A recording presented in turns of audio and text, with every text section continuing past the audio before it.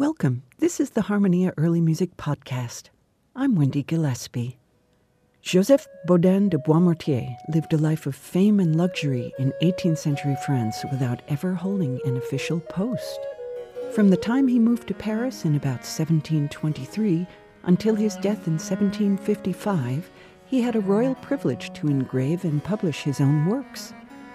His vocal works combine agreeable melodies with virtuoso vocal writing in the Italian style that was all the rage. Boismortier's instrumental music, always pleasant and skillfully mingling Italian and French elements, was eminently accessible technically to amateur players. He composed for unusual combinations of instruments, such as 5 flutes, or 2 bassoons and 4 flutes, and for instruments that were fashionable, such as the musette and hurdy-gurdy. Thus was Boismortier able to enjoy a very comfortable existence as a prolific and popular composer. L'Ensemble Portique's name is taken from a sculpture that is a visual representation of the independence and interdependence of the musical worlds of early and contemporary music. On this 2011 Centaur recording, they explore trio sonatas and concerti of Boismortier using varying combinations of recorder, violin, cello, viola da gamba, and harpsichord.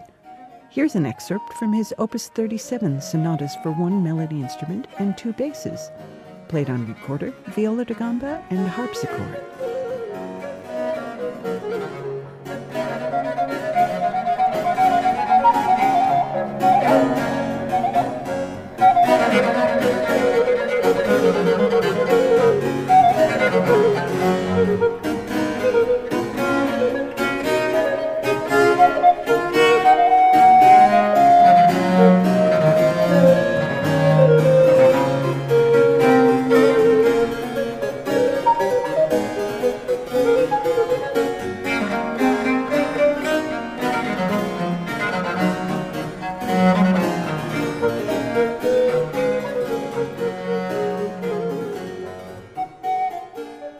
You're listening to the Harmonia Early Music Podcast.